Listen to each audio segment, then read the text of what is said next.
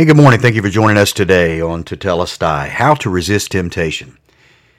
We all experience temptation every day, and as we have gone through this message over the last 5 episodes, we've been talking about the different things that we need to examine and look at, how Jesus overcame temptation through the Word of God, how he faced temptations as we face, and he was able to overcome them, and questions, again, that we need to ask.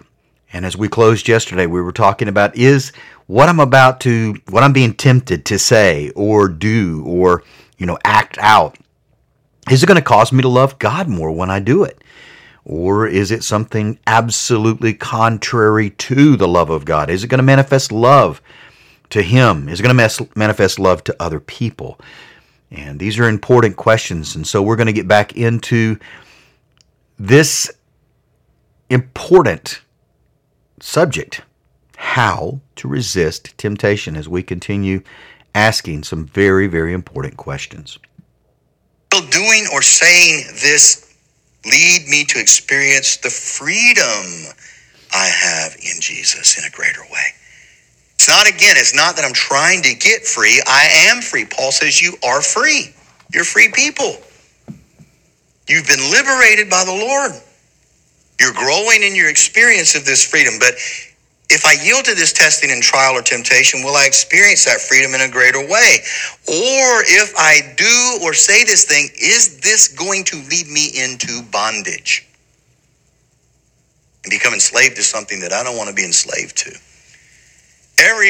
Let's say, for example, every person who is known as a habitual gossip always started out with just one little tidbit of juicy information that they yielded to and spoke.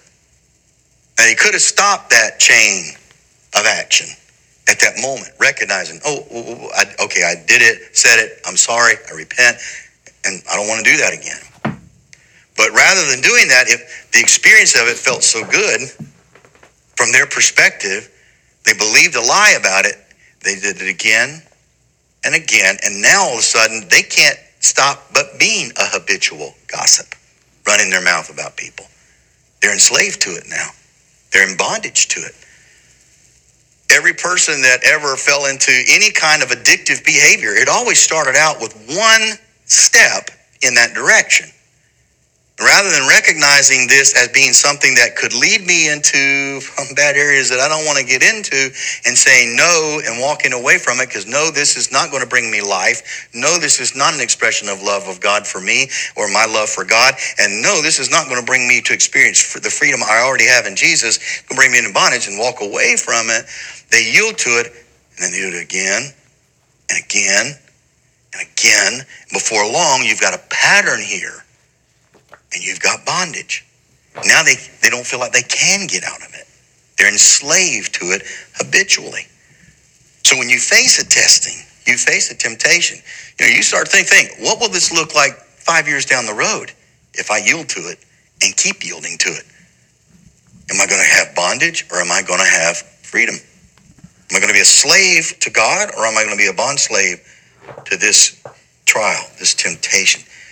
You're always going to see these 3 things happen. You're always going to see something, either a literal something in front of you, or perceive an opportunity in front of you, a lust of the eyes, which is going to then stir up the evil inclination on the inside of you to want it, to say it, to do it, and yield to it. And then you choose it because you believe it's going to bring you joy. It's going to bring you satisfaction. It's going to bring you life. And you need to do it then. You become with the pride of life, that haughtiness, that kind of pretentious attitude, and you yield to it. In every situation that we face of temptation, we got 2 choices. Resist it or run from it. Resist it or run from it. Paul tells us that. And Peter tells us that. Peter tells us, resist the devil and he will flee from you. Who's bringing the temptation? Satan is, through his emissaries. Resist it. Stand against it. Again, ask the questions. Is it going to bring me life, bring me love, bring me greater liberty? If the answer is no, then I don't need to do it. Period. I walk away from this thing. Some of the things are inherently, you know. You don't even have to ask the questions. You know. Don't do this. Holy Spirit inside of you is saying, don't say it, don't say it, don't say it. You know, if you've been married for any length of time to anybody, you get into conversations where there is contrariness going on, and you know your flesh gets stirred up. You see an opportunity to say something, because again, this haughtiness, this pride to protect yourself or whatever, and you've already got the conversation going on in your head, and you're already three sentences ahead of the person you're engaged with, and you can't wait. And inside, the Spirit of God saying, "Don't say it, don't say it, don't say it." You said it, and the minute you said it, you knew. You saw the response either on the other end, either of great hurt or pain that was inflicted because of what you said, or an anger that was elicited from them that created opportunity for them then to sin against you.